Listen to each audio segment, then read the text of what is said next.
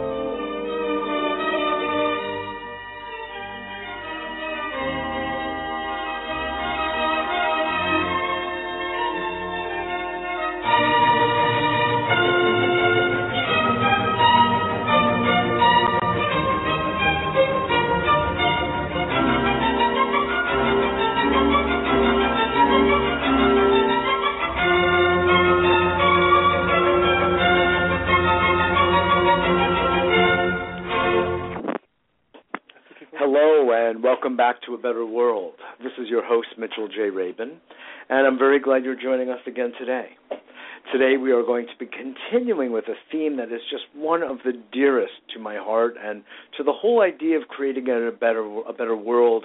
At base, what do we have? The very beginning of life itself, through the process of conception, through pregnancy, and through giving birth to a human child.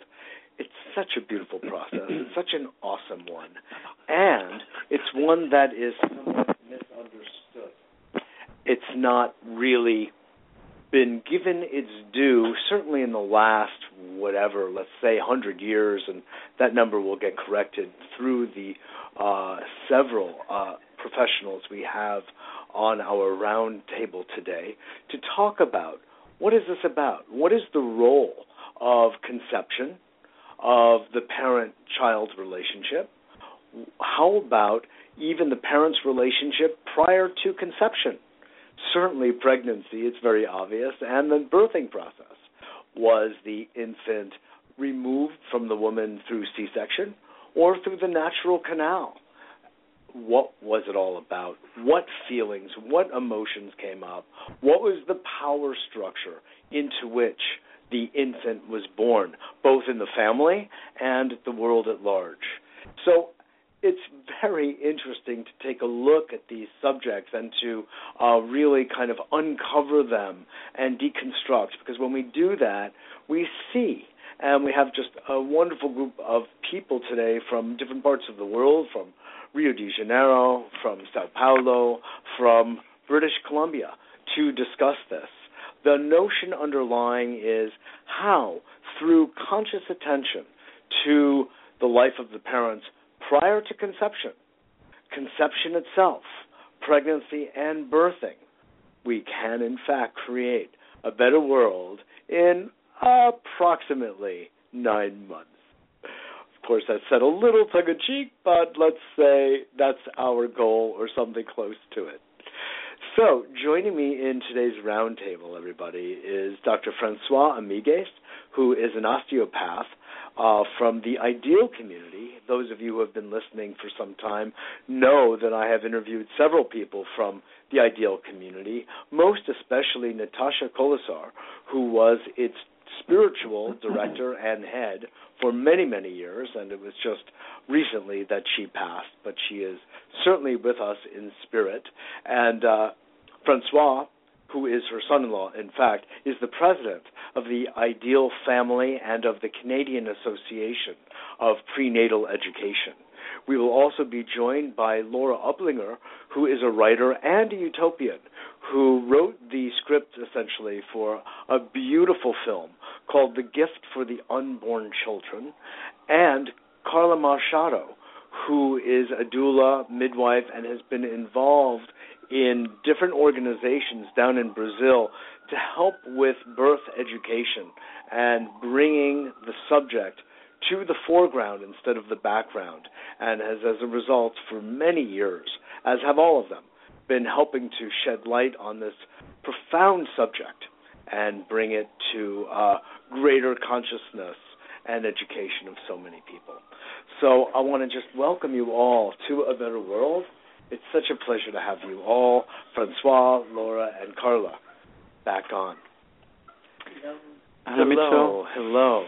So this is an enormous subject, and last night, folks, maybe even some of you were there at One Spirit, A Better World, and One Spirit Seminary, co-sponsored an event, live event in New York City, in which we discussed exactly these kinds of subjects. And we found, as we have from this kind of conversation over and over again, that the subject is vast. It actually uncovers our relationship to virtually everything in the world, from women's issues, political issues, militaristic issues, actually. It really goes that far because we're looking, you could say, at the underbelly of our society. What are the thoughts, what are the ideas, what are the belief systems on which our society is constructed? And when we start to kind of poke at that, all sorts of things starts to kind of spring forth. So on that note, Laura Ublinger, I would love to engage you. You've been on this path for over 30 years, and you've given it a tremendous amount of thought. And the idea of bringing utopian thinking, I've got to say, to this subject is one that just, what can I say, it titillates me. So I know then it would titillate the audience.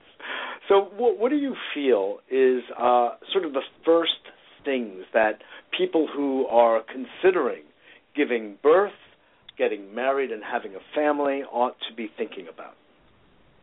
Well, it's a question of power. It's a huge and immense power that nature has given men and women when they conceive and when they bring forth a child to this world. Why power? It was believed till almost the end of the 20th century that genetics would determine almost everything. And it's not so. Epigenetics came and said, there is a genetic program, yes, but the way it will unfold or not unfold depends on who the mother is, what she's feeling, how she's thinking, how she's eating, how she sees the universe and herself. This is power. It's also responsibility. But why utopia? Because if we really would address that immense resource that pregnancy is in the making of a human being, we would all be born with brains already equipped for brotherhood on earth. It is neurophysiologically our destiny. We think of the other and we are the other. We are built for empathy and compassion if our brain, and only if our brain, is well built, well formed, which is not the case and has not been for centuries. What is your thinking about that, Mitchell? How do you see that? Oh, well, je suis d'accord. Acuerdo. I agree in every single possible language I could access. And I actually look at human society and civilization as largely a matter of brain development, and that we are caught in our brainstem, in a reptilian brain. Yep. Therefore, we have a world at war because the prefrontal cortex hasn't been engaged fully. The mammalian brain has been touched upon. Of course, we are using our prefrontal cortex, but relative to potential, which you're really referring to here, Laura, we are just baby steps, no pun intended. We're at the baby steps of the potential we have to create this kind of utopian society where we are really utilizing the love, the compassion, the intuition, the sense of brotherhood and sisterhood, which is truly, I believe, our destiny as well. So you were, completely, I'm in accord with your perspective and worldview, and the importance, circling back, to conception, pregnancy, and birthing as the beginning of it all.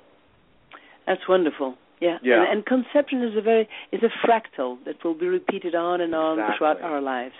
In the Ayurvedic medicine, it's the most important moment of our life. So imagine a whole humanity conceived with the will of parents, with the love of those couples, calling in those souls. This is fantastic. Already you can start closing prisons to be wanted, What a concept. It's unbelievable. But we have to start believing it, in fact. So I say what I did lightly. Carla Machado, I'd love to invite you into the conversation, and then Francois. With the work that you're doing in Brazil, what is it that comes up that you like to first communicate to your students and to the women you deal with? Yeah, I think our challenge now is to spread the good news. Yeah, just the power Laura was talking about, this power, this maternal power, and everything that is related to this period involves a kind of power. For example, if a child is born and she's put alone in a place with only a blanket, without the mom, without anybody who can look after her and give some warm body warm, or even to be around her. So when they are grown up, they will search for comfort and the material stuff. So they will go to the shopping and buy a new clothes or whatever, but instead of the human eyes, instead of connecting with somebody, something is lost at this very moment of being alone in the nursery, inside the hospital, without a human looking, without the moms looking. So we can totally recreate our society that today is based on consumerism, to have to buy stuff. Consumerism, sorry. We have to buy stuff in order to feel better, and it's never fulfilled because it's not a matter of having things. It's a matter of being fulfilled for somebody's feeling. It's a matter of being watched, of being the feel of being seen. So if since the beginning we can provide that since the conception and beyond birth and through breastfeeding, you can real connect to the baby. So we will feel it in a way that nobody can steal us, nobody can take it from us. It's there, it's inside somewhere. So it's really power. So a good part of at least the beginning education that you give to your clients involves sort of a disengagement from our world as usual, business as usual, which has to do with living in this heavily programmed consumerist society where things replace love. They replace the mother-child relationship. Yeah, I wouldn't say disengage totally because we have to live in it. No, but not in total. Right. In a certain way, it's not the objective. It's just the means. Yes, exactly. We can use the matter as means to obtain something higher. Yes. That cannot be bought. Nicely put. Right. Exactly. Good. Yeah, I wouldn't want it. I love Earth. I'm not recommending that anybody give this up. Okay. It's just the consumerist part, and you're still going to be consuming, but we also give back. So that part, it's just, you know what? In Chinese medicine, we look at everything as either an excess or a deficiency. And if it's excess, it's going to lead to imbalance. Mm-hmm. It's like, having a scale. And if there's too much weight on one side, the other one goes flying up. It's the same thing with a human being. And fractally, as you said nicely, Laura, it will then go in and contain our society. Mm-hmm. And our society starts giving information that is out of balance. So, Thank you, Obrigado. Very, very helpful. Francois Amigues, osteopath. It's such a pleasure to have all three of you here. You're so esteemed in your own individual and professional lives for so long. And I just want to acknowledge you all for the deep commitment you each have and have expressed through your life's work. It's really clearly committed to creating a better world. And it's very beautiful through the family, through the process of understanding birthing from way back into, that big moment. So, merci pour tout. Thank you very much, Mitchell. So glad to have you. And it's an honor to be broadcast in a better world today. We all work in our different place. We try to increase our network more and more, but to be broadcast, it's something completely new for me, and it's something amazing. So hello all the audience, and I'm very honored that you could listen to us. And so what I would like to share is that we are in a moment of our society where we have some new facts that's coming up from the science that allow us to understand new opportunity to create this better world. And these new facts come from the pregnant woman. For myself, it was something very astonishing. When I was 17 years old, I went to change the world like most teenagers and have a look behind me, because everything look old when you look what the society do when you're 17, and you want to go on a new paradigm and new stuff. And at that time I was more thinking, because my society was like that we have to do revolution and be in action and more oriented like a violent action, something cut to the past. Yes, no. I was very sportive and I was not in violence, but I was a sailor going in the sea, but just to have action, at least like Sinbad the sailor. I don't know, go somewhere to climb a mountain. Exactly. But at least you mean activism. At least you mean that. Yes, right. Action. And which is good. Oriented, energy in action. And at that time, I meet a wonderful lady called Marie-Andrée Bertin, and which is was the president at that time of the ANEP, which is Association of Prenatal Education in France, and she really aware me that we could, according to what science has discovered, we could completely change very fast the world working on pregnant women.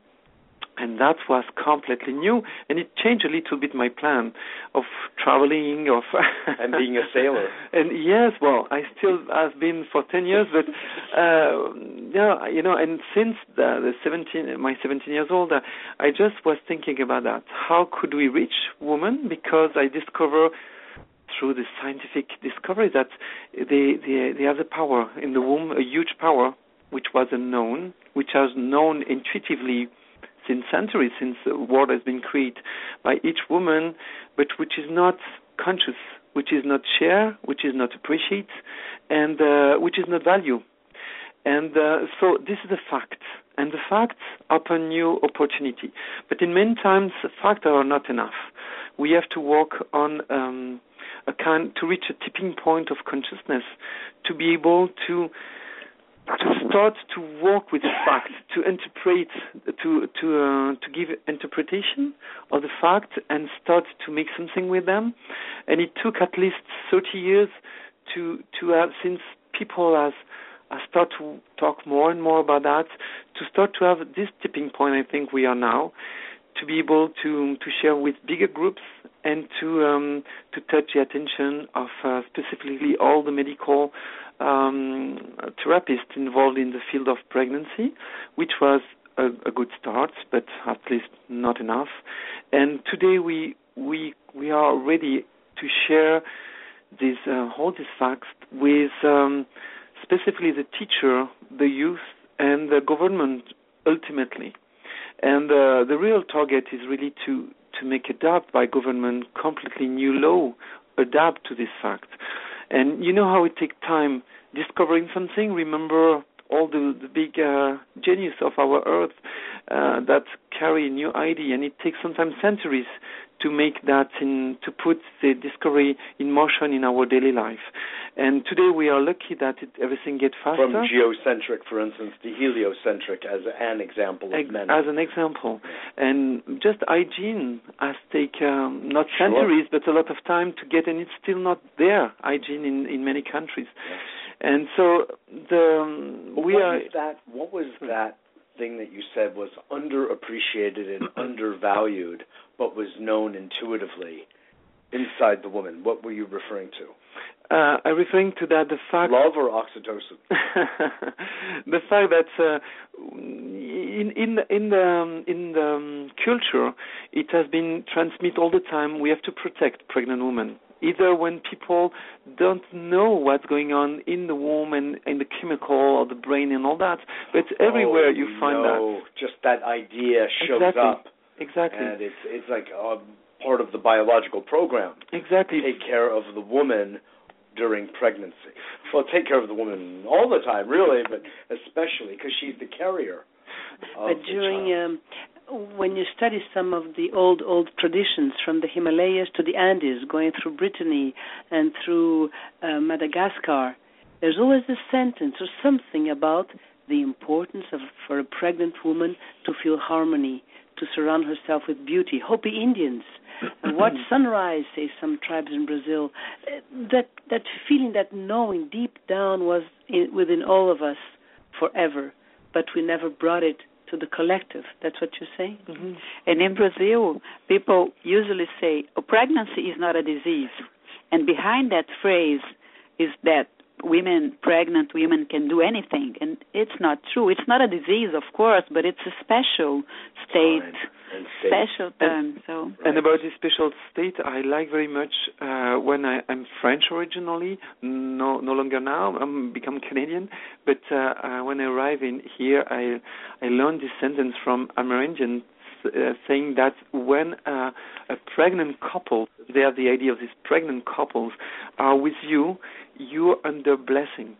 And you have to behave differently because they are there. You don't have the right to either to think bad, to feel bad, and to act bad. And I say, oh my God, what a primitive, evolved people, you see, and to have this knowledge.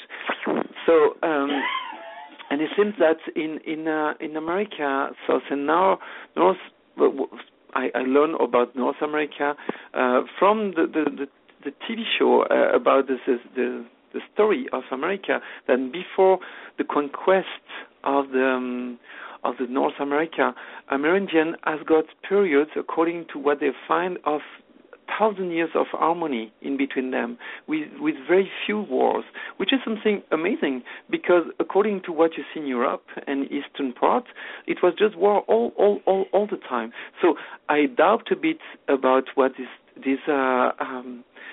historian has found, but if I could have just one sentence who could be relative to that, would be that, to respect pregnant women. Yes. According to now, we understand how this respect of the pregnant couples and baby could provide us harmony and oriented your brain toward our peace, harmony, and love. So if they really practice just this sentence, I could believe it could happen that for centuries it was peaceful. Yes. Well, we know that physiologically that is not only possible, it's really the fuller, proper expression of our human beingness, for sure, and let's say human biology, because if you have a world at war, the chances of survival in war are way less. And since our biology is designed for longevity and living as long as we can to keep the species propagating, war is a short-term solution to solving issues. And, I'm saying it's so obvious to us sitting here, but and to our audience, of course. But it seems like there are a number of people who are in positions of some relative terrestrial power who have other agendas, who decide to kind of preempt the natural flow of human biology and brain development. I mean, makes sense, I'm sure. I want to also say that I'd be very wary of using the word primitive, by the way, in referring to the native peoples of any country. It's a word that is, I think, best applied to the people I just referred to who are in relative terrestrial power, because they are sacrificing their higher brain development for a short-term gain, which is usually money and power. And they're short-circuiting the entire species. The entire species. So primitive, that to me is primitive. Not a community that reveres the time period of a pregnant woman and her mate, as you were putting it so beautifully, that when they are present, there's another aura in the space, and everybody responds to them in a more respectful way. Exactly. And I love... I hope you understand. Absolutely. I love to apply, in fact, the Palo Alto philosophy, which is a psychology tendency, to exaggerate things, to make them ridiculous. So that in that way that I use the word primitive, talking of people that I consider as much more evolved than us. They were there first.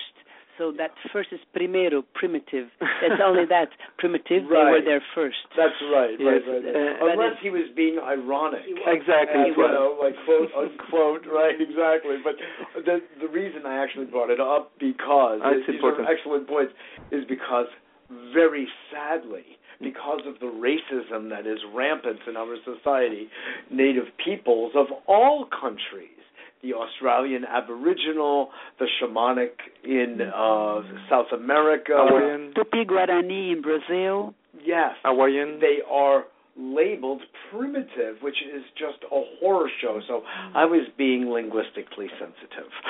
So I just hope you appreciate it. I want to put a comment on that subject, because just a way to reflect why we as a society could not evolve to be like those primary people. Mm-hmm. Yeah. And what Rudolf Steiner said about that is that we have to have the options, because in the primitive period, in the primary period, people, they were just there, and that's the way things are, so we just follow it, and that's a wisdom that belongs to the people, and it's inside their bodies. They can't just go against that. Mm-hmm. But nowadays, we have to choose, and that's the difference of our time. We have all these options, we have all these histories, and, all the people that came before, but it's the first time that you can really, really choose between, technology and the wisdom of our bodies, and it's all there for us to choose. That's why it's such a challenging time, and Rudolf Steiner said it's the period for consciousness. So that's another time. It's a time for us to choose. And that's why it's so challenging. Yes, indeed. We have such an array of choices. Laura, I know you were contemplating something deep to bring forward here.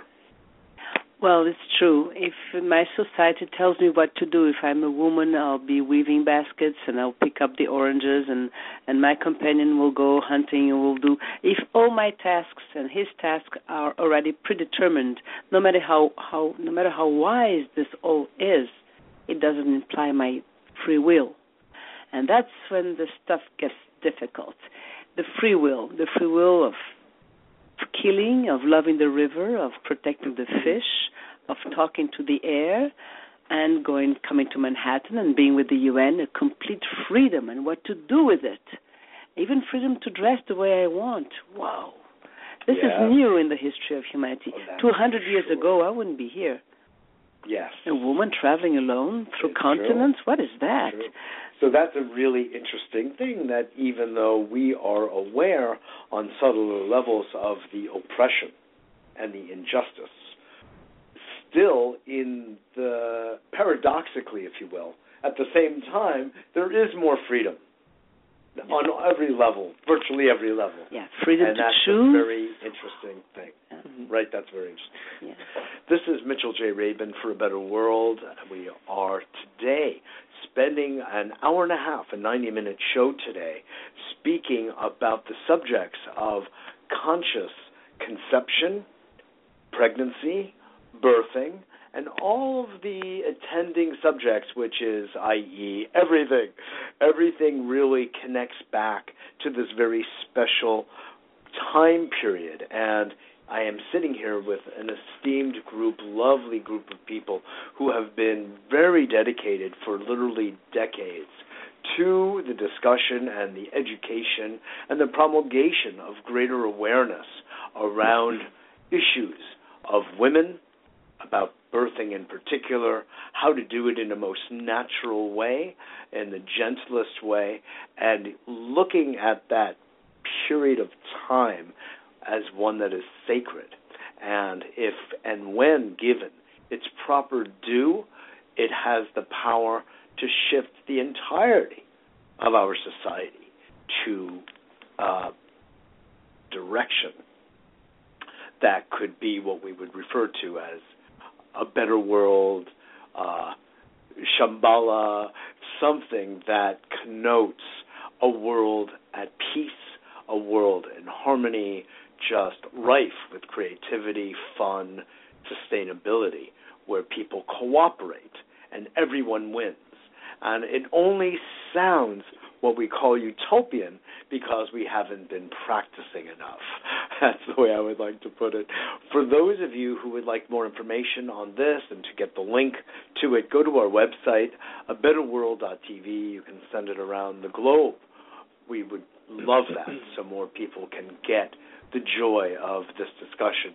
After this, we will actually be going to the United Nations to do a presentation there for a fractal relationship to the globe, to the NGO community there, because this is how interested we are in getting this message out to people of all denominations, stripes, colors, genders, and the like. We are seated with Dr. Francois Amigues, who's an osteopath from British Columbia, from the Ideal community. We are seated with Laura Uplinger, who is the utopian and a writer and birthing educator. And we are seated with Carla Machado, who is a midwife doula and involved in different organizations in Brazil and internationally to help educate mothers and families about the details of conscious birthing. So again, just thank you all for being here on this roundtable today and going into some depth here.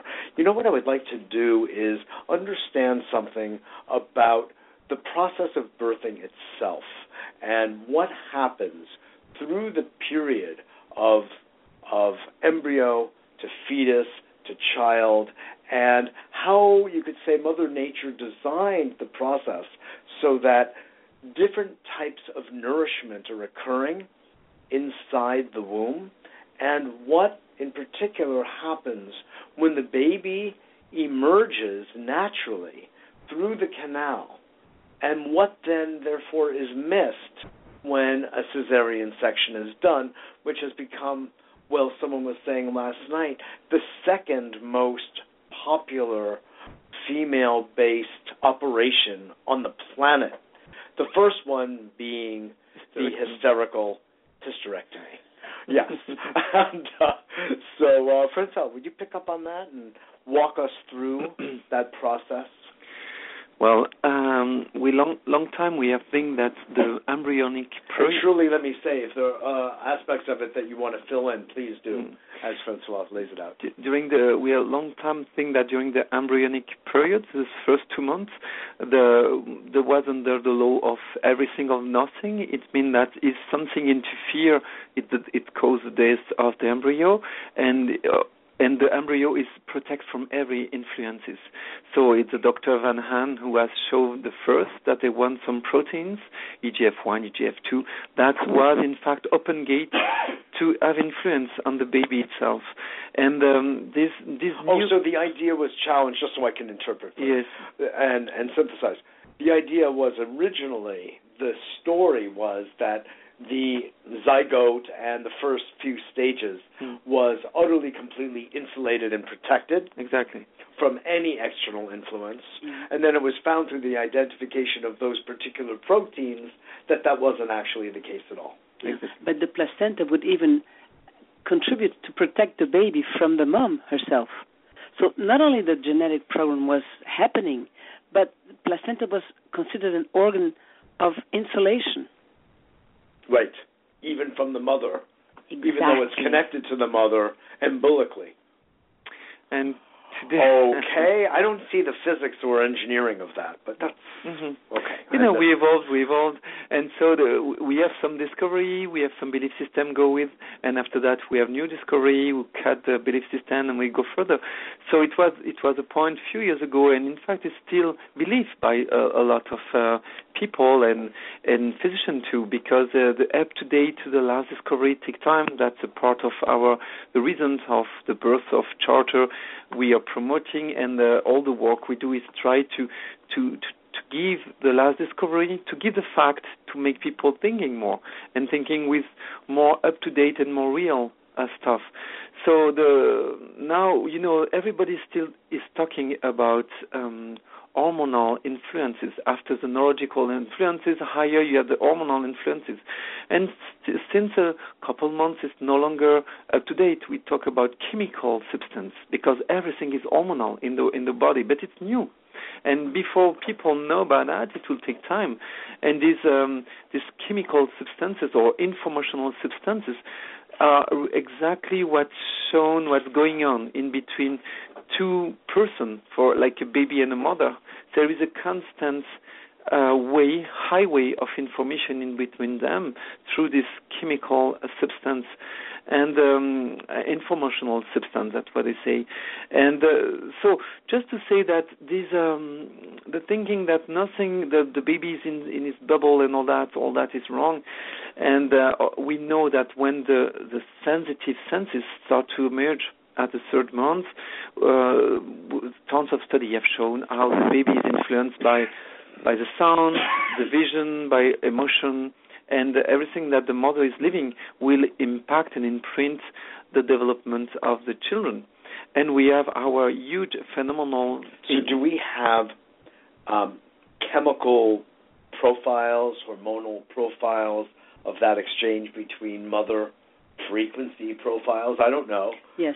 We do. Yes, there are, including not only what she's eating, but the way she's thinking and the mobility. They were even asked, some mothers of twins, think of one twin, and we would see in the ultrasound something happening. Think of the other twin. This was done in France by Marie-Claire Busnel.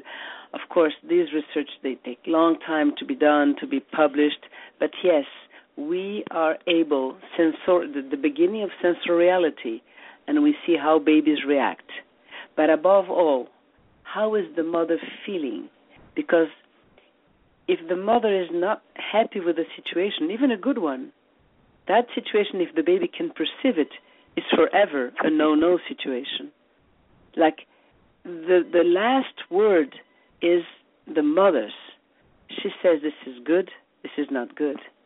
Protect yourself from that.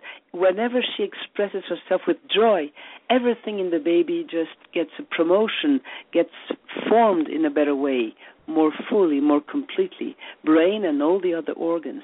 With the stew of joy, everything that is meant to happen at its best happens.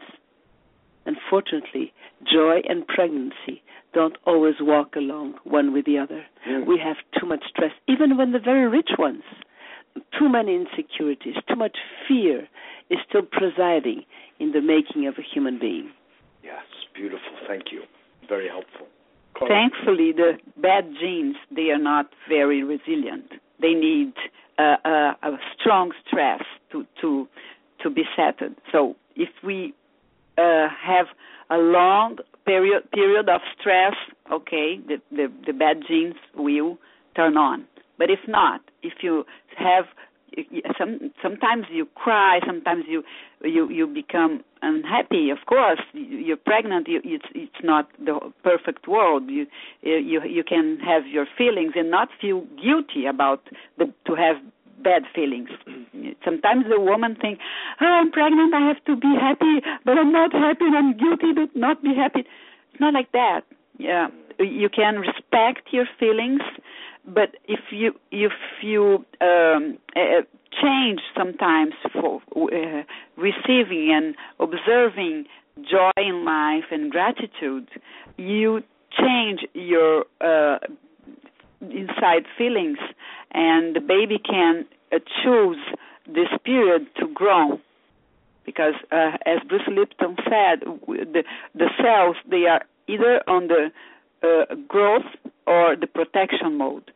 So if the baby is under stress, if the mother is under strong stress, so the baby can choose not to grow, not to construct, for example, his liver during this period, and he can wait some time, not too much, until one day that the mother is relaxed and is happy, so the liver will have a good shape and be well formed. So if we oppress too much the pregnant, and if she feels oppressed or for any circumstances for a long period, this can be damaged. This can be damaging. Yeah, bad. Interesting. So there's that kind of variability in the timing of the growth of the organs.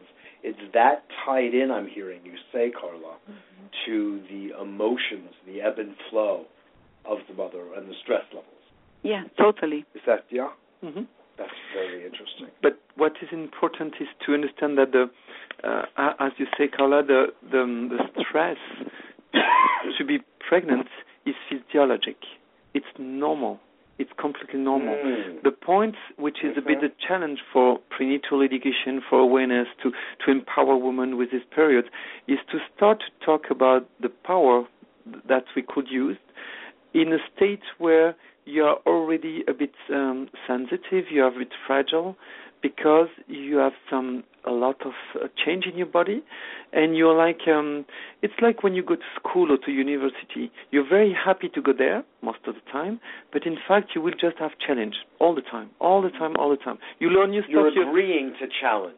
Exactly. You're agreeing. Exactly. Yeah. And so there is a physiological level of stress, which is a constructive stress. In fact, stress is the root of constriction. Very good employee. There is no constriction without stress. We need attention, we need attention to create things. Stress is attention. To make muscle, you better put stress on the muscle, otherwise it doesn't grow. Exactly. You have to actually break down the muscle, the protein in the muscle, for it to rebuild. Mm-hmm. So, but it's just a question, as you say before, with the ancient Chinese philosophy of balance and progressive stress. And so we have to educate this stress to make, as we have teachers at the university or in school who give us a path for that. And the idea why we are talking about prenatal education is really to define main path and main landmark to help men and women to go through the different stage. We understand the baby need, because we was not aware since a long time about that, to accompany them, to really make the duty by answering the real need, and to completely cut the condemnation. Because when you don't know, you are in fear, and when you're in fear, you condemn yourself. It's always the same story. As soon you become aware, you have the chance to face things and to answer them. And it's finished. There is no longer, because you know that the first disease of pregnancy is guiltness, and guilt. It's guilt. Sorry, it's guilt. And because humanity comes from mother, and if humanity get bad, it becomes mother. I say all that to my mother. If there is a war in Kosovo, it's your fault. And because the tendency of mother is to feel guilt of everything. It's good to feel responsible. It's a proof of high elevated people. They want to answer the world. And thanks God we have mother, because they have this tendency to always want to answer the world. And we have to fulfill this virtue that women have strongly, and try to involve men, because in another way men want to answer the world too. They tend to just do that by action. And, we have to work together on that. Exactly. I want to go back to a point you were making, Carla, we were all making, but this point of feeling the responsibility of being a mother, and you become aware that all of your thoughts and all of your feelings are going to the baby, because you and the baby are one. Maybe that's really what it meant in the Old Testament. And that's just, it's one system. It's kind of almost hilarious to think, or or I should say hysterical, to think that a baby would be isolated/insulated from everything the mother is doing. So it's a very natural inference to go from a chemical communication to an emotional communication. Let's say that would be on a level of frequency, let's just say. But it is chemical and it is bioelectrical. But that's a very interesting, important point. Now, as a psychotherapist, one of the main educations that I help to bring to my clients is to recognize the emotional life as like an ocean that comes, it has an ebb and it has a flow, but it's in motion.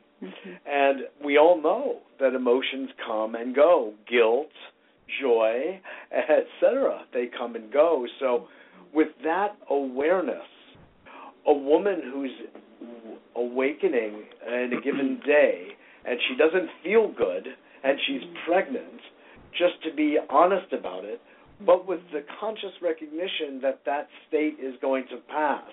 This too shall pass, and another one will come, let's say, of joy. That is an awareness that makes, it sort of gives an education to the infant of reality. Yes, and that education happens always, and the baby is already learning resiliency. And it's exactly this robust brain goes with that. Be honest, own it. See how you feel and tell your baby and tell yourself what's going on here and what's the next step. Yes. Very interesting. Then society can help. And it's beautiful because it's a two-way communication. Well, of course, the mother can influence a lot with her thoughts, with her feelings, and with if bad feelings are good. But also the baby will bring up to the mother her own state as when she was in her mother's womb. So all this fragility, all this vulnerability that she felt in her mom's womb will be rising, awakening to deal with. That's why sometimes the emotions in a pregnant woman, they are difficult to handle because they feel the guilty of not being so happy and perfect and the better woman in the world, the best one, but also deal with these ancient feelings that can return to her at this period. As a psychotherapist, you should know, as I do, that psychotherapy during pregnancies is, you can go as if you 10 years in 9 months.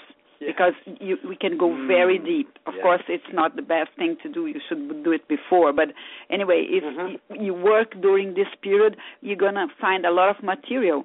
Because otherwise, if you put the things beyond the carpet, that's where the child is. So that the children in the womb, they will feel exactly what the mother denies.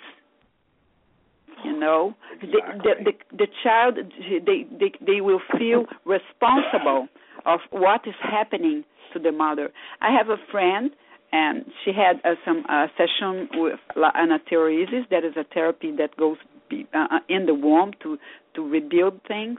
And her mother, she was away from the beach, and she missed it so much, the beach, the noise of the water, the waves.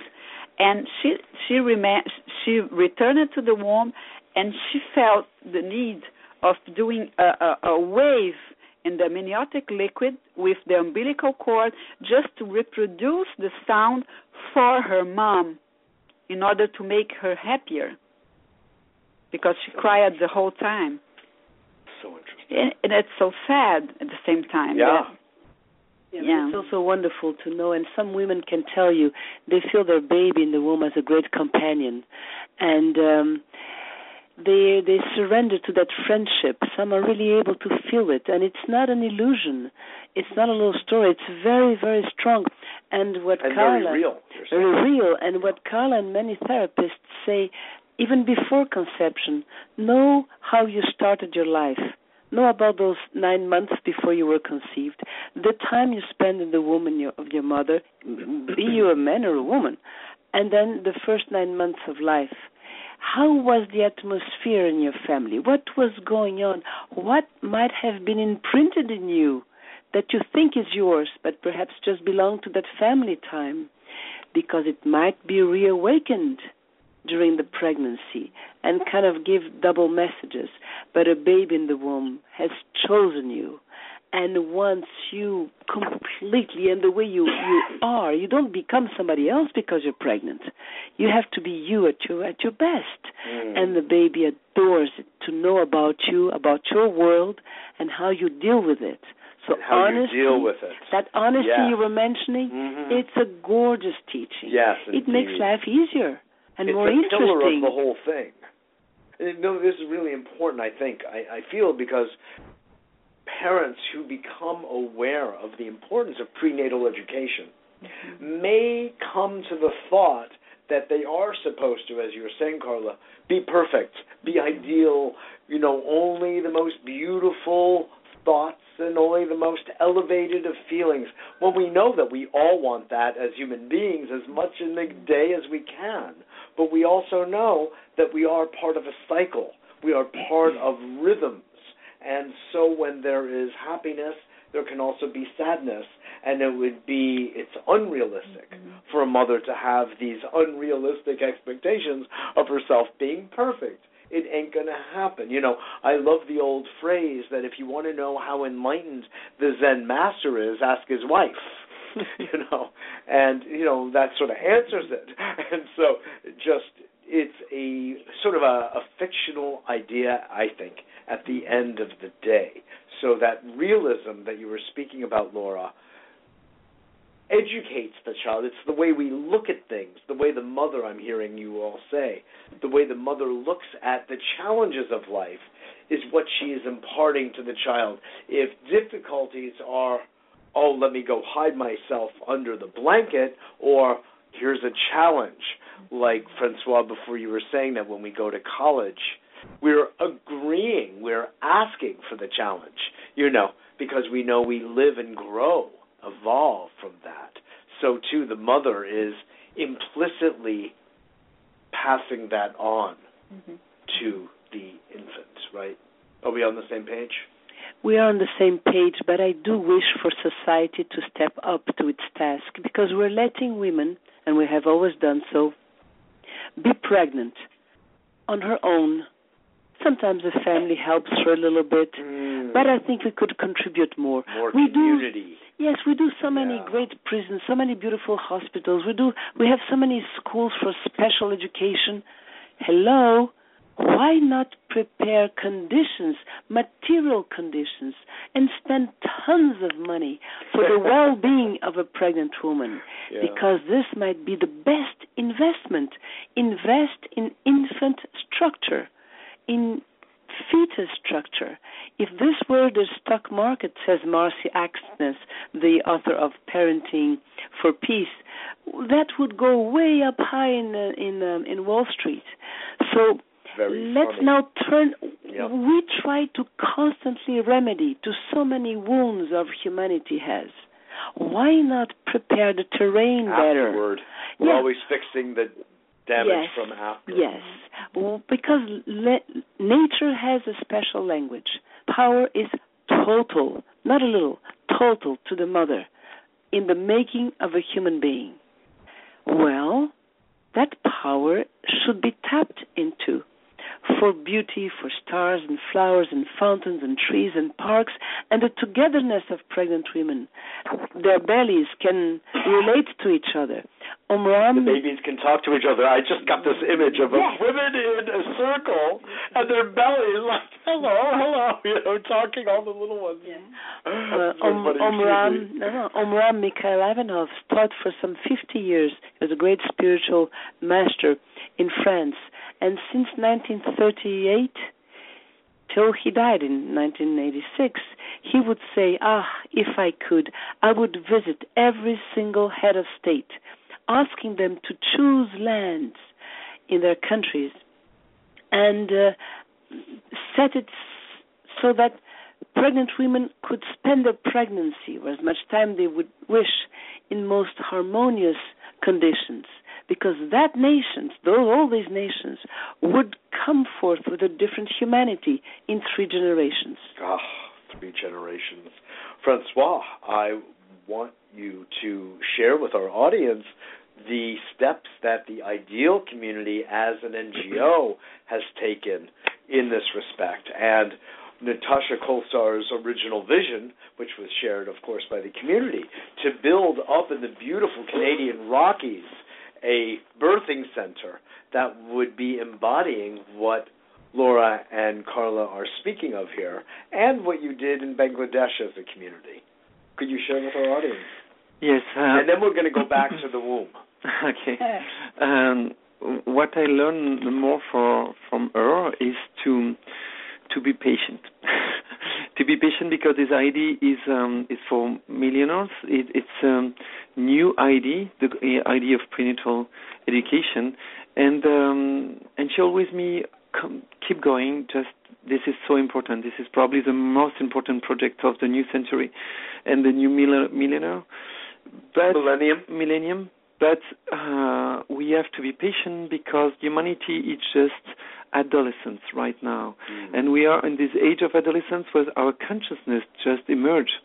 And before, it was the era more of the faith, with a lot of religion, and at that time it was more emotional. Humanity was more emotional. And before, it was the stage of the arts.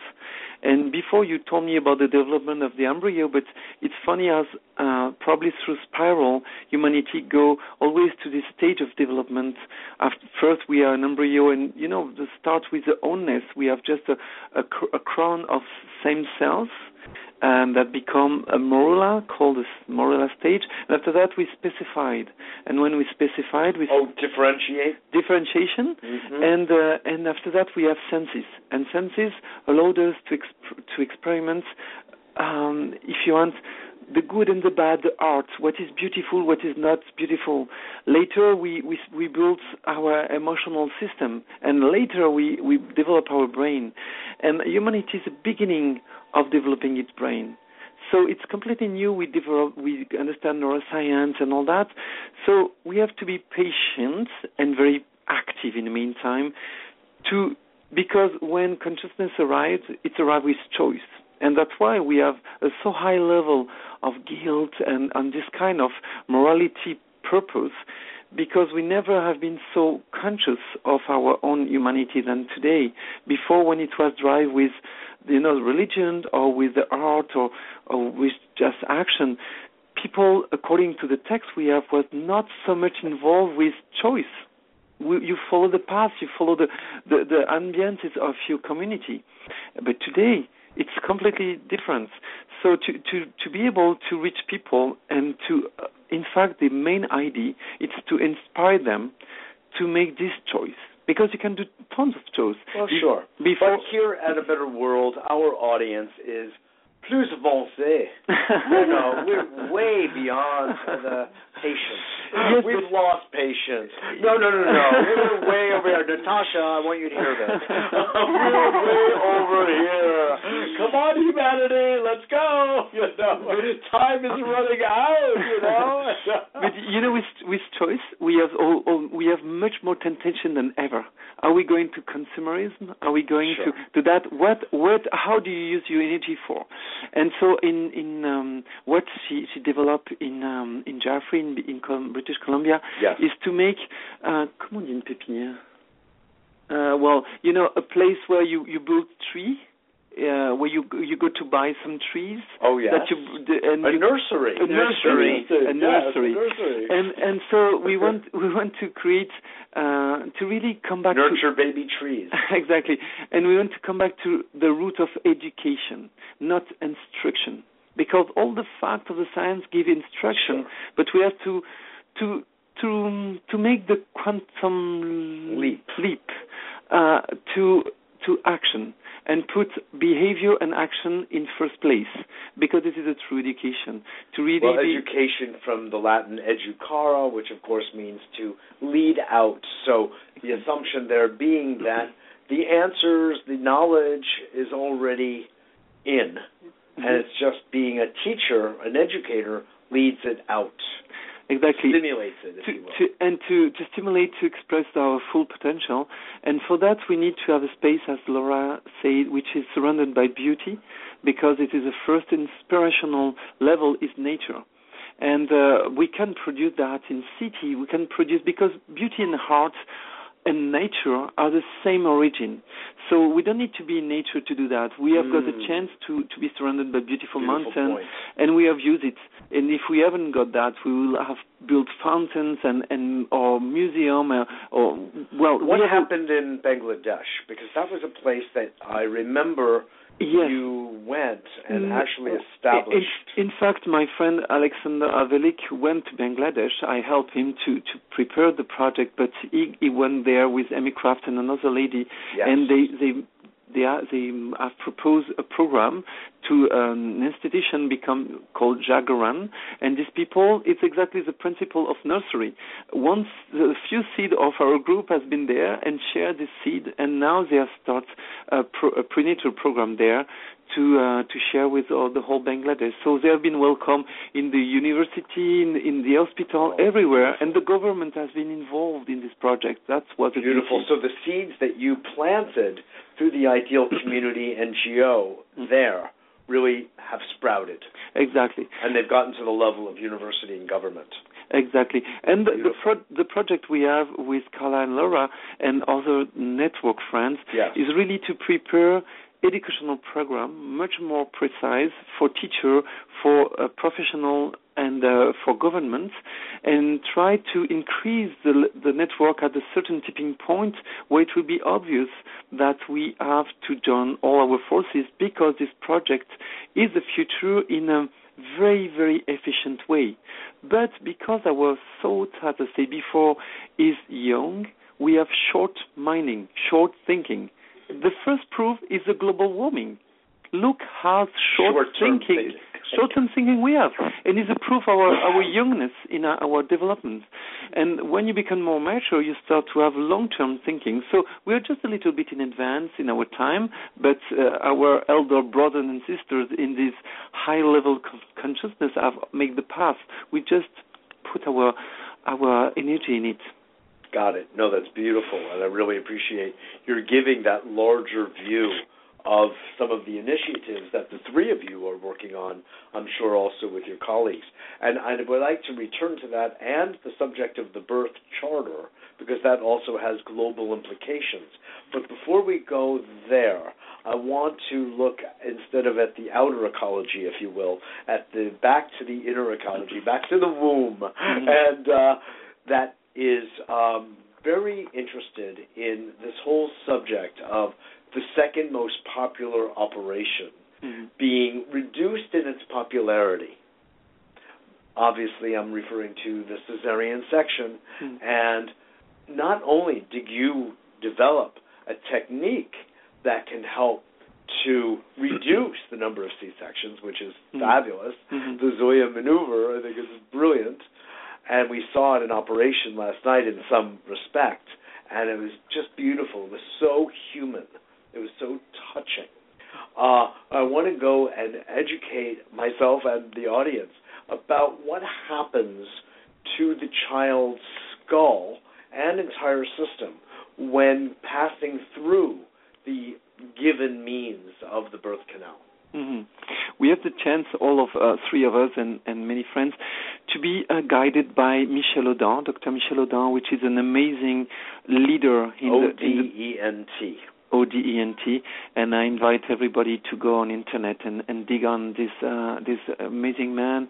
And he is our scientific director in all our... He was in the film, Laura, that you helped to write the script for, The Gift for the Unborn Children. Yes, he was interviewed, but this was in 1985, and he's amazing. Since then, Well, I've been following Michel and often interacting with him. He wants humanity to respect the physiology of birth. Wow, and it's fascinating, as if each culture had tried somehow to prevent birth to happen physiologically. Interfering when the physiology is not respected. And what is interesting is that when you see humanity in the past, when we have no choice, we were obliged to respect physiology in a certain way, but it was not very obvious to understand what was the best circumstances that helped women to deliver properly. And some more advanced culture are described to respect the woman, to put her in a good mood, and to, the ancient knowledge know that the woman has to be in a dark room and be more in this. It's a time to talk about primitive instinct, to respect primal instinct, to respect the physiology. And Michel Audin has been a high defender, supporter of that. And in there is country like Denmark in Europe where 90% of women deliver at home, and they have the OBGYN which is in the street, in her or his car, just waiting in case something happens. But everything is made naturally by the husband or eventually a doula or a midwife, and they're just there with everything to do a C-section if necessary or whatever it's needed. And they have completely integrated this concept that Michel Audin was talking about. So it's again, the problem today is because we become aware, we have choice. And the choice we have made are a bit short-minded. We have chosen to make money. Short-term. And we have chosen the business. So by choosing the business, we have completely compromised the security. Integrity of the biology. And the security of women. Now it's shown, the Lancet recently made a campaign to explain that according to the last research, if 100% of delivery was operated by doula or midwives, we will diminish by 82% the level of mortality. So we kill 82% of women by a bad... Of the women, mortality of the women or of the child? Women and children. Both. So you see how choice and because we have a young mind, we just don't use it by respecting physiology, nature, and higher hierarchy, if you want, of life. And we do our experiments. But because we are driven with this short mind, we are not interested by education. We are interested by technology. Technology has a very fast return. So let me go back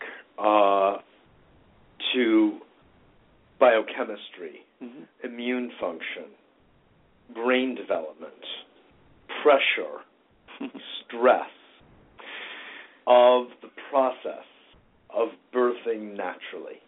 I want to learn for everybody what happens, what is conveyed from mother to infant leaving the womb. So today we find... If you would, talk about that process. Absolutely. And what happens, and therefore what doesn't happen to that same child if he or she is brought forth through C-section.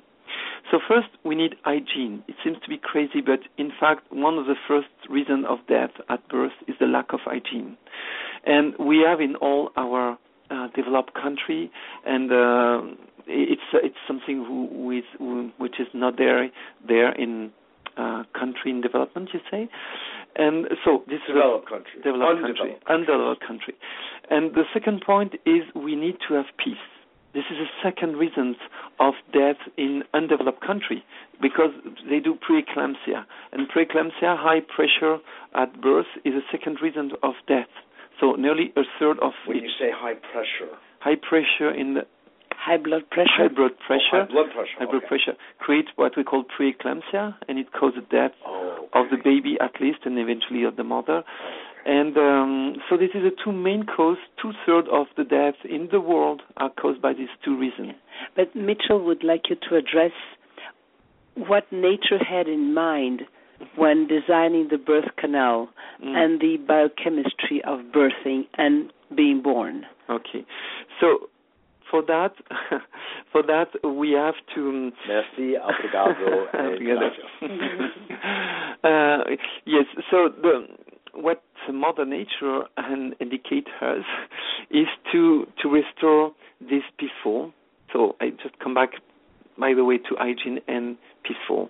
And when you have these two first components, you could go on the other step. And the other step is because peaceful allow you to have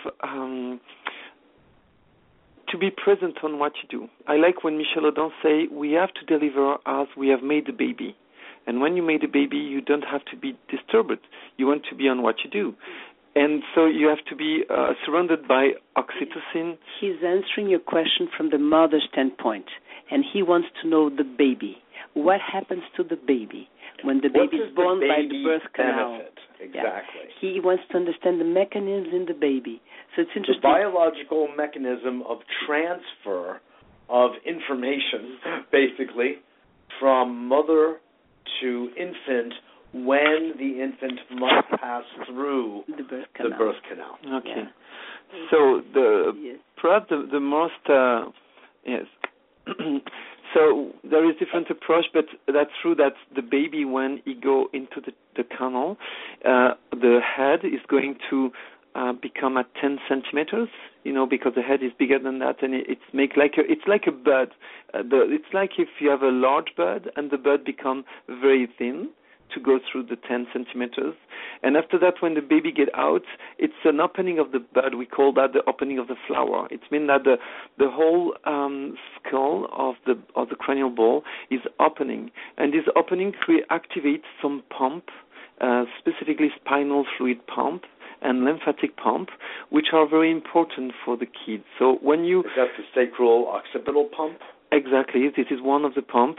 And there is, in fact, so the spinal fluid is activated by this primary respiration that we call primary respiration, which is a movement in between the sacrum and the occiput. And there is, in fact, more than that. The pressure of all the cells activate an inner pump of all the cells. So it increases the level of communication of each cell. And we remember the informative substance will flow better in this body. So the health will flow better in this body, having been compressed and decompressed. So this is one aspect which is not very known and not very shared today. What we know, this is a mechanical level, which is very important. It's a very concrete level. What we know now that the big question is the microbiome. It's a question of if you, and Michel Audin make us discover that recently, because it's a very new discovery, that when the mother is in labor, she transmits at that moment some bacteria that she has developed in the womb since she's pregnant. And these bacteria are dedicated for the children. Bacteria. They are dedicated for the children to create the power of its immune system, him or her immune function. So when you avoid the labor or the contraction, this microbiome is not sending in the right proportion, because you can give it through the areole.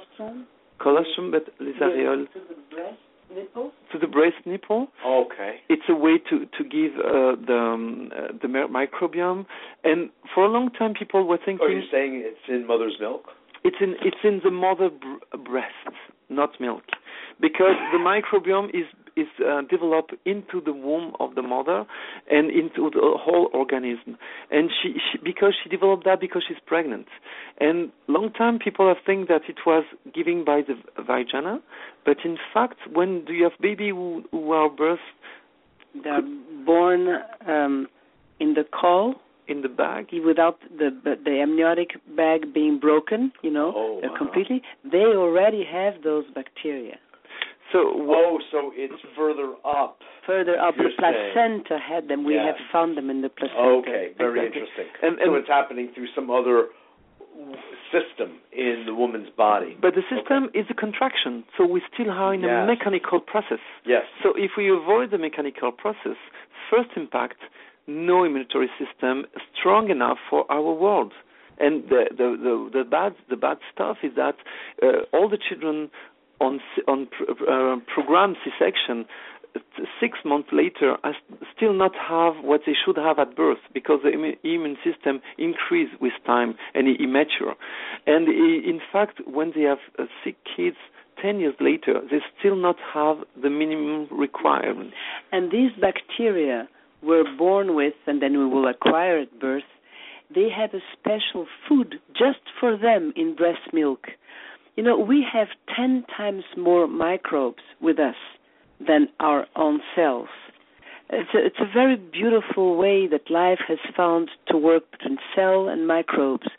So to know that there's 40% of the sugars in breast milk destined exclusively to feed these microbes, this is gorgeous. The baby won't digest that sugar. Yes.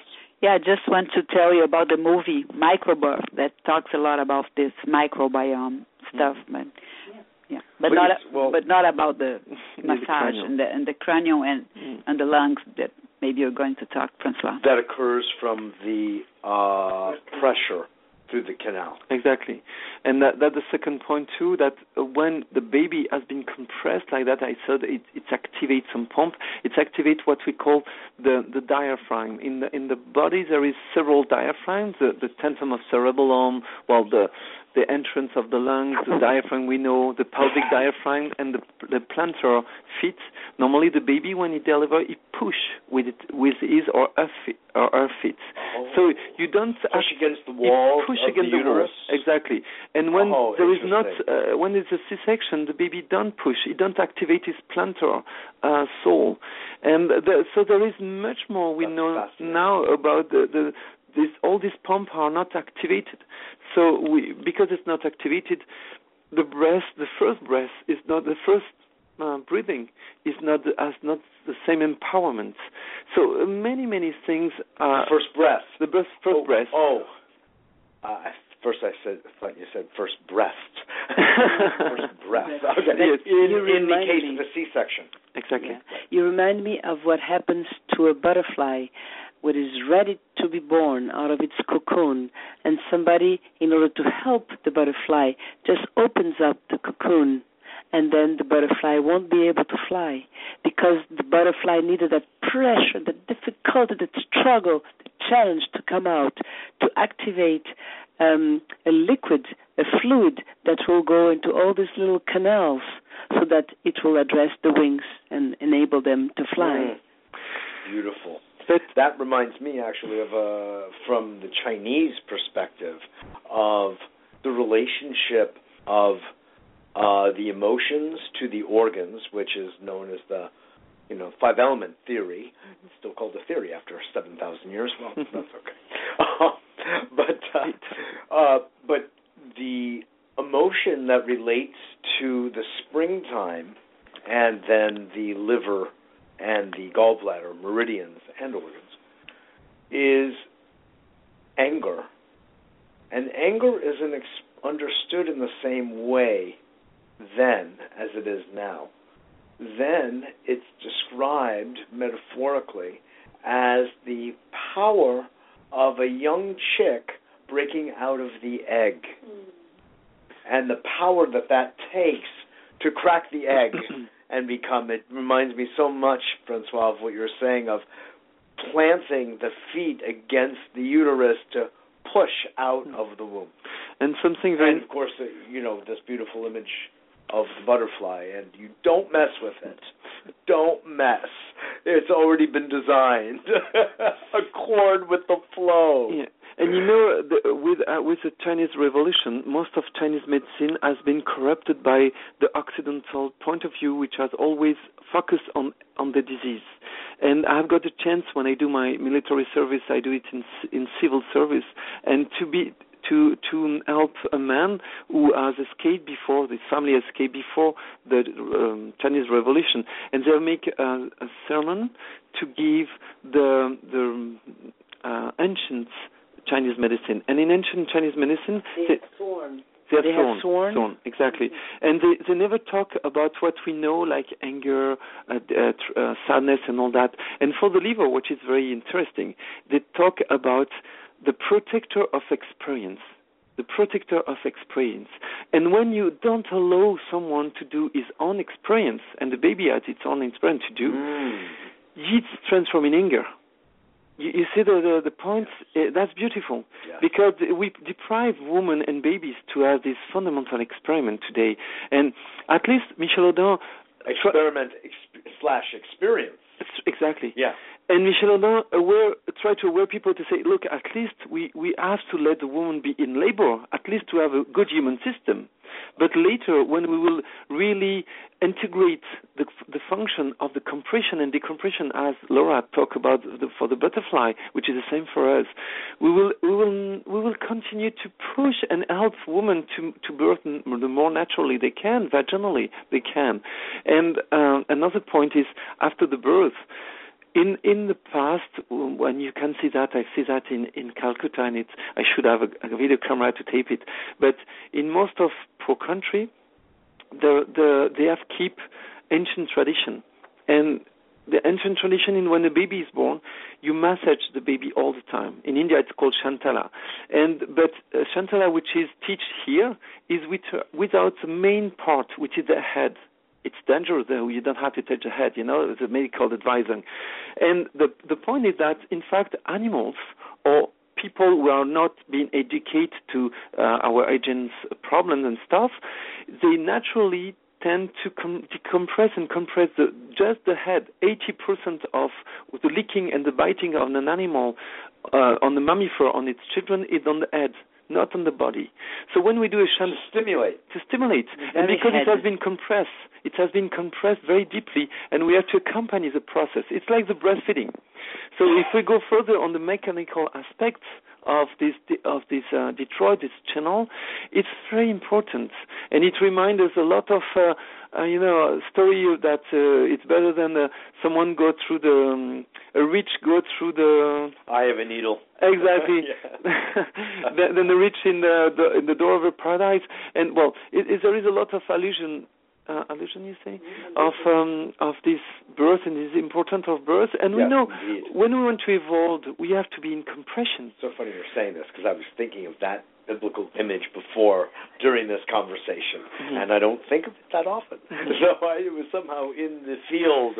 It seems a bit that the choice of basic pleasure, a choice of how do you say that, Carla?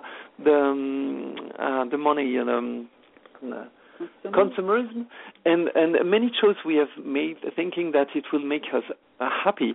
In fact, cut our wing to evolve, to go on our higher self, on all our potential. So it's something very interesting to reconsider. And now that we have talked about this drama, now that we know that in Brazil, as Carla told me, that there is 95% in private of C-section, it could be a bit despairing for a lot of people, perhaps, which are listening to us, to say, "Oh my God, I'm born from C-section, because I'm a moron or whatever." And it's no, it's not, because we have a human plasticity, and we can. It's just that rebuild. Why we put weight on our shoulder when we can avoid it first, and second, and is the point of Laura that I like so much. When we understand better the law, first, don't do the bad choice. First, either if we can't reconstruct ourselves, don't do the bad choice. And second, when we understand the bad choice. And second, when we understand these laws, why want to do the good choice, which is to cultivate the beauty and everything that's already predetermined the children to be oriented toward the other and what naturally oriented. I love something that my mother-in-law all the time say, that the animals are under the law of fear, and humans are under the law of service. And each human, when you give the good condition, just want to serve the other. And this is a joy, and the highest accomplishment of human being is service. The professor Kent, it's on my website, but there is someone 2 years ago, who has discovered that the Maslow pyramid was false. And the what pyramid? The Maslow's. Oh, Maslow, right? Abraham Maslow, sure. Professor Kenrick. Sorry, and it's in America. It is demonstrated that because everybody has eats these pyramids, and it's a rule of our business thing. Everything is based on this mirror pyramid, in mainly of all of the corporation, and in fact, and it's a self-accomplishment. It's completely false. What they have made really in laboratory is to realize that the highest level of happiness of someone is to create a family and to share his happiness with the other. And the family, small family and big family. This is the highest level of... different levels of family. Exactly. Sure, and this is the highest level of expression of human beings. Sure. So it's a service. Well, you know, and in family we work for free. To say it's false, I don't accept that as just a fait accompli. I don't think it really works that way. I don't think that's really the way thought proceeds and progresses. Everything's a dialectic. So just as Newtonian physics is not false, but we have quantum physics today, which puts Newtonian into perspective. So the Maslow's theory, it's a theory. It's a theory. Only. Exactly. And it has not been adopted across the society completely. Very few people even know who he is. So it's reached who it's reached, but not others. So it is where it stands. And a much larger, better understanding has come along that subsumes that. But I don't want to go into that. I'm just giving another way of looking at the phenomenon. And I want to actually come back in our last few minutes here to this phenomenon of C-section. I want people to have a very concrete understanding of the choice they make when they go with a C-section and what they're not getting from the way nature designed the process and what they do get. And you've outlined that beautifully, Francois, what that mechanical process is, and there's the biochemical exchange having to do with the biome. And microbiome, and it's just, this is really important material, I think, that is not well known. I don't think it's very well known. So I would love to hear, Carla, from you for a moment about what you see showing up in Brazilian society as a result of the huge prominence of C-sections. It's funny because in Brazil there's a lot of elective cesareans. So the people who really choose the day they will give birth. And as an astrologer, I hear a lot of people asking, "Oh, what's the best sign for my children so we can choose the day?" There's a famous actress in Brazil that she consulted an astrologer, not me, to find the best chart. And she said, "No, I don't want him to be born in Virgo, but in Lion. It's a better sign." Leo, sorry. So the child was born in Leo, but all the other planets were in Leave it to an actress Virgo. to say that about Leo. But exactly. That didn't work. In other words, don't try to control nature. Yeah, you have to be in the feminine. That's what I always say. That the feminine principle. That's the one that we need to fix in our society. That's the one who can really close. I don't think we have to fix the feminine principle. The feminine principle is going to fix us. Yeah, you have to give space. Right. Yeah, and since the beginning, if we surrender to this powerful energy, that nature represents in us, so we can just let things flow. You don't have to control. Because nature will rule anyway. The subject of an elective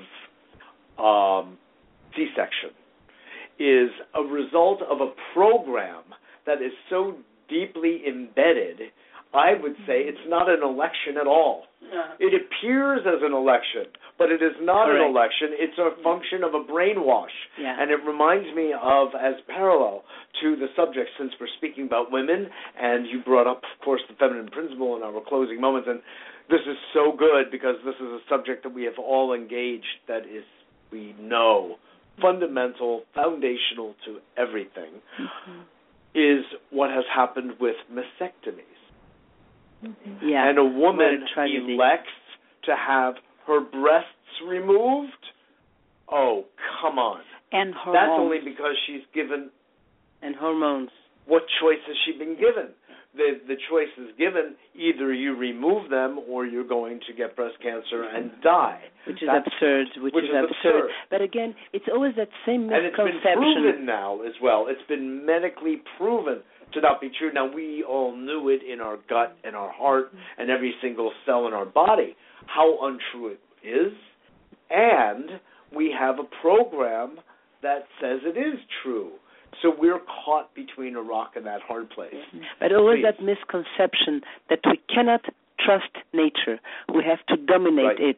But we are nature. And if you try to control, you're signing a treaty with anguish. It's so anguishing. How can I control? Okay, birth perhaps for 10 minutes. But postpartum, after a C-section, can be very hard. And that those first moments with the baby are not as poetically free. And on. There's so many consequences to use C-sections. Instead of using it as an act that saves lives, we want to make it routine, and we're losing life. But always the idea, my body does not work, my mind is something, I'll give my body to the institution. Don't do that. It's basically a manufacturing. It's basically a manufacturing process. It's an assembly line.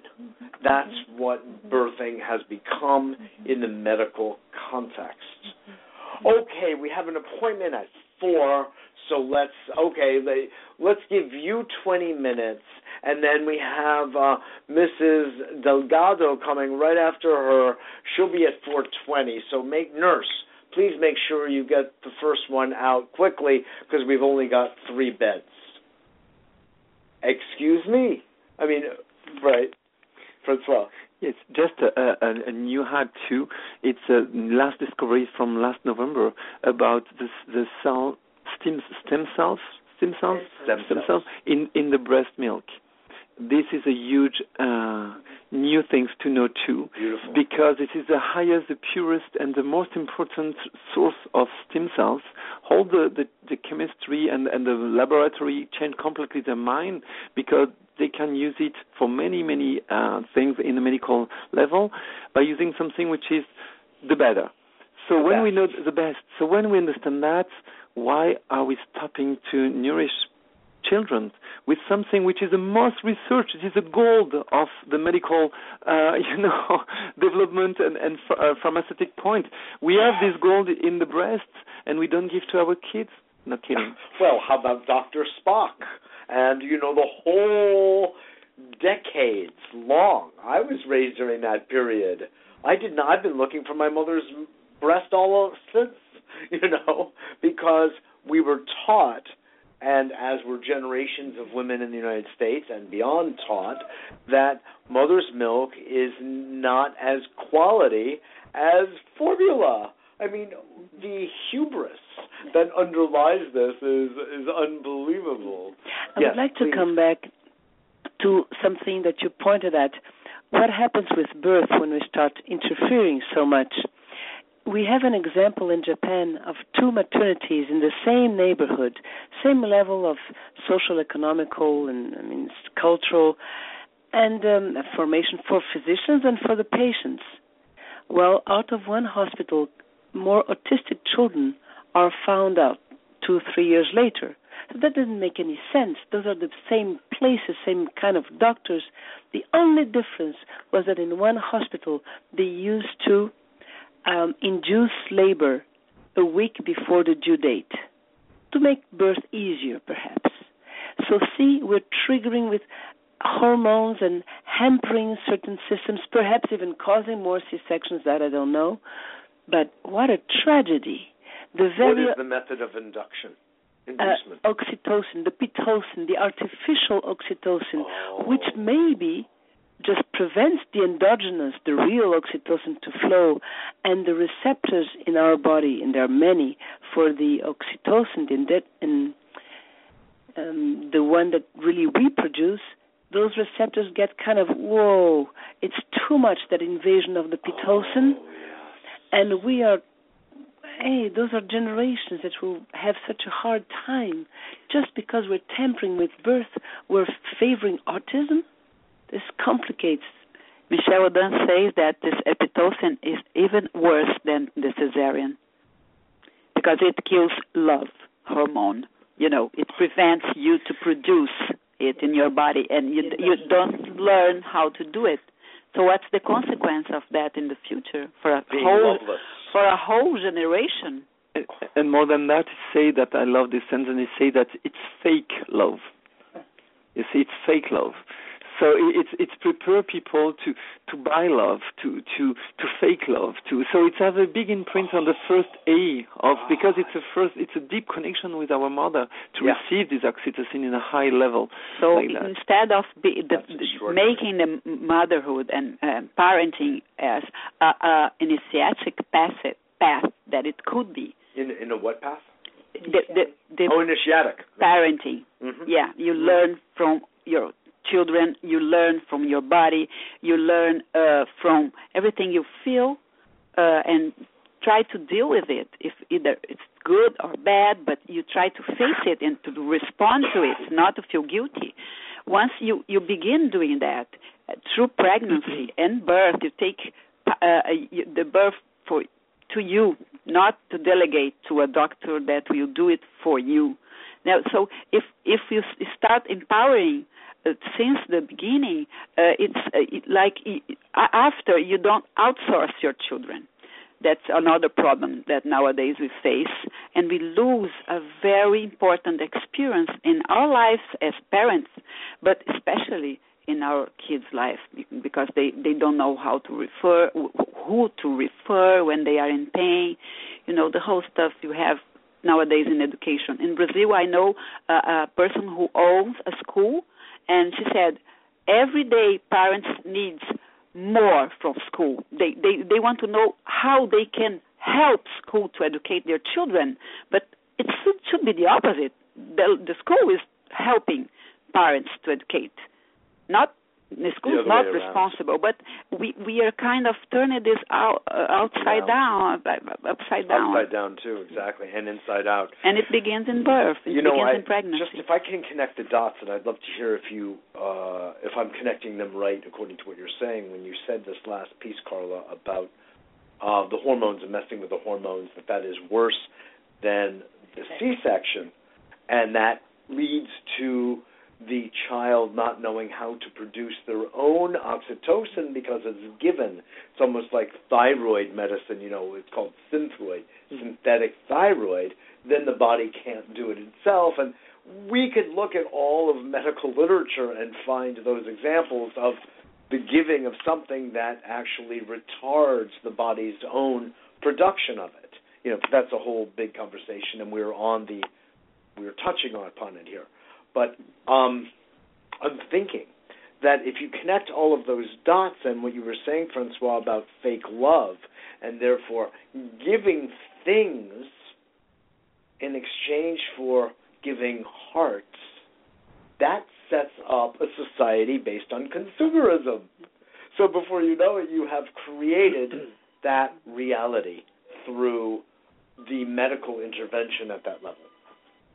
And Am I on the... Absolutely. And the point on that is that I would like to make a call to our audience and everybody that's listened to us on the fact that all what we report today come from a lot of research, observation on people who feed this idea to understand more the process. It's come when we become more aware to make choice, so it's good in that point. But we need to have first more people knowing the subject, because it's amazing for our new society. And second, we have to engage our researcher to give proof enough deep to convince the authority, to convince the government, because we know that deep proof. Exactly. Yeah. So there is for me two horses to drive. One is to spread the information that exists, the real fact. Yes. Because just that, questioning everybody before giving answer. So it's question a lot of. We could question what this fake hormone of love is going to produce. We are in right to do that, specifically when we see how we tend to buy love with a lot of stimulants, internet, drugs, and all that. So we don't need that. I mean, we already have got enough fake love everywhere. And secondly, not enough problems. Exactly. And isolation, because isolement is one of the first trouble. This is the first cause, and this. The real poverty is not the lack of money, it's isolation. Yes. So in a world where it's grow and grow and grow, if we don't give the possibility to connect with the other, that's what kind of life scary. is that? Exactly, right. And it's a bit scary. So it's a call to first spread this information, and we thank you again for doing that by broadcasting it.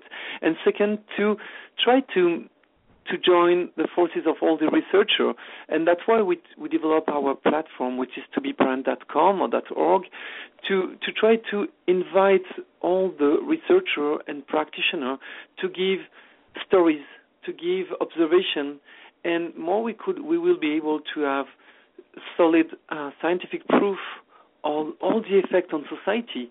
More one day, and I hope with the network it will be very fast, we'll have the power to confront governments and say, look, what you do.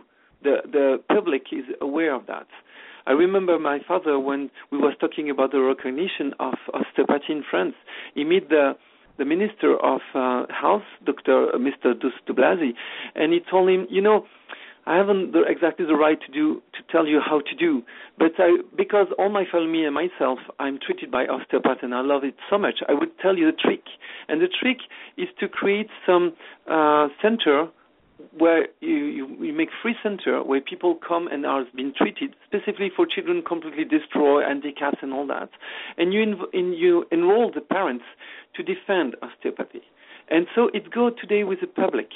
And the mobilization of the public. So more we could spread all this good news and this awareness, more we will be able to create this tipping point to have the forces after that to confront the authority. Confront it not because they're against us, because just our administration today is just working with enough proof, enough motivation, because either when the proof are there, they don't do anything if people are not motivated. Sure. Well, let's say that the science is actually here. We have the science, and now it's to bring it forward and instead of confront, I would say, educate our politicians and the levers of government so they can be making the right legislation to support the woman, to support the feminine principle, to show respect for nature herself. It's almost like our lives go from our natural state into an incredibly artificial state of technology and everything else, only to come back home to saying, my God, nature had it right in the first place, Yeah, and perhaps with our young, let's tell them what we already know at school. They learn arithmetic and algebra. They learn geopolitics. They learn archaeology, geology, physics, chemistry. Why not learning the science of the beginning of life? Because they come from it and they can prepare at least their minds for the responsibility it is. We have a friend in Brazil who has deposited a big thesis, a doctorate thesis at the government of Ministry of Education, saying, go ahead, disseminate this information through your schools and colleges. This is so important. This information does not belong to us. It belongs to everybody. Yes. You see, I had this information before being pregnant. So did Francois before his wife was pregnant. So did Carla. And the kids we have. It seems such a privilege when it's the very normal. Mm-hmm. That should be for everybody. You become the exception. We are the exception. But you should be the norm. Yes, Mitchell. Yeah. I'd like just to add an image, because we are talking about technology versus nature, and I don't think it's about that, because nature is very beautiful, and a forest can be very, very beautiful. But why can't we create gardens? That's a place where human can co-create with nature. Yes. And a garden is also a symbol, as Jung said, for a uterus. Yes. So you can create external uterus to a internal uterus, to gestate, to womb, and create a better society. That's right. That's so and simple. I'm not positing something of nature versus technology, because technology is nothing other than an extension, actually, of nature, really. So I see it as greatly compatible, but because we learn like a pendulum from excess to deficiency to excess again, this is where we are in the swing of the pendulum. Mm-hmm. But notice what Carla said, a garden. We never say a forest of paradise or an ocean of paradise or a mountain, a prairie of paradise. We say a garden, Garden of Eden. That's yes. right. That's so and true. that is the secret there. Yes, indeed.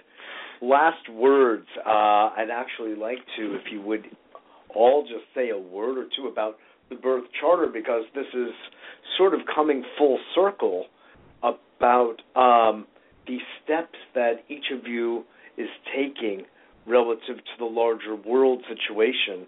And here we are about to go to the United Nations to make a case for greater prenatal education and respect of the mother and the process of birthing. So could you just give a quick little notion of what this is about, the Birth Charter? The Birth Charter is really about education. And education is really the challenge we face with education is we have a problem with the technology because it's a short-term return. That's the point. My point is not against it. It just reads the short-term return. Mm-hmm. Education is the long-term return. And so that's a challenge that people know. Yes. And the Charter is based on 4 pillars.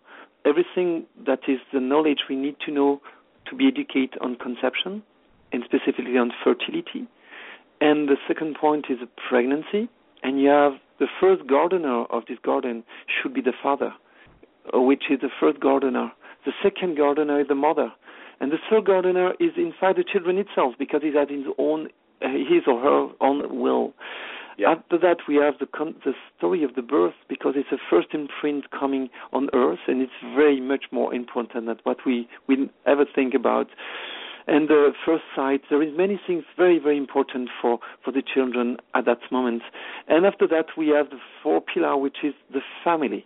The family, because each kid increase a family. You become from, you become 3, you become a family, you become a band, depending the size of your family. A troop. And all that, the integration of a new soul in a couple is something very important to address too. And there is tools, there is knowledge very important that could be very helpful for people. That's So the Birth Charter is a declaration of these pillars that's being promoted by the Ideal Society and your organization in Canada? Yes, in association with the ANEP of Brazil, with Laura Works, with Michel Audin, and we try to create, in fact, a kind of neutral platform where we invite all the researchers, all the political activists, artists, everybody who feel involved to nourish it, because this charter is to build. We have just defined the main pillar. It's like a bone. We put some, Yeah, the foundation. Exactly. Got it. Well, I am just so pleased to have had you all on today, and I'm grateful for the depth that we were able to get to today through this dialogue. Thank you. Thank you, Mitchell. Absolutely. My pleasure. Thank you. Better world. We will have a better world. Thank you very much, Mitchell. Francois Migues, Laura Uplinger, and Carla Machado. Thank you all. Thank you. Thank you, Mitchell. Merci. What a pleasure. This is Mitchell J. Rabin for A Better World. We're so glad that you tuned in to this special roundtable on healthy, conscious conception. We didn't talk so much about conception, but we will. Believe me, we will. But we did speak about pregnancy and birthing and a lot of the implications of doing it right and some of the pain and suffering consequences of interference. Not to say there isn't a time for intervention and interference. There are times. It would be foolish to think not. But as a rule, we really learned a lot from our guests today regarding how to allow things to emerge naturally, children to emerge naturally. So please go to our website, abetterworld.tv, and join our newsletter if you haven't yet already. Please know A Better World has just become A Better World Foundation Unlimited, a new nonprofit. So from here on out, any donations made can earn a tax-deductible status here in the United States. So please remember us at such times. I want to just thank you all again for listening, your rapt attention. It's of such great value to us here at A Better World to know that we're sharing with people who are eager for this kind of information, this kind of evolutionary education. It's deeply meaningful to us, and I look forward to continuing all of this with you all next week.